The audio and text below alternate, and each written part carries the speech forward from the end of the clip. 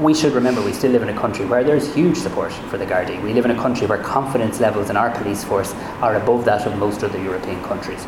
But we also need to live in a country where we don't, as politicians, just wring our hands and condemn, though condemning is important. We actually need to update the laws to support the Gardaí, and that's what I'll endeavour to do. We don't believe it's enough. We have always called for mandatory custodial sentences of such attacks. It's welcomed and it's that the government acknowledges the problem, but it's not what we would have asked for. It's whether it's applied or not, we'll have to wait and see. But our experience in relation to any legislation and punishment is that maximum sentences are not a feature of most sentencing.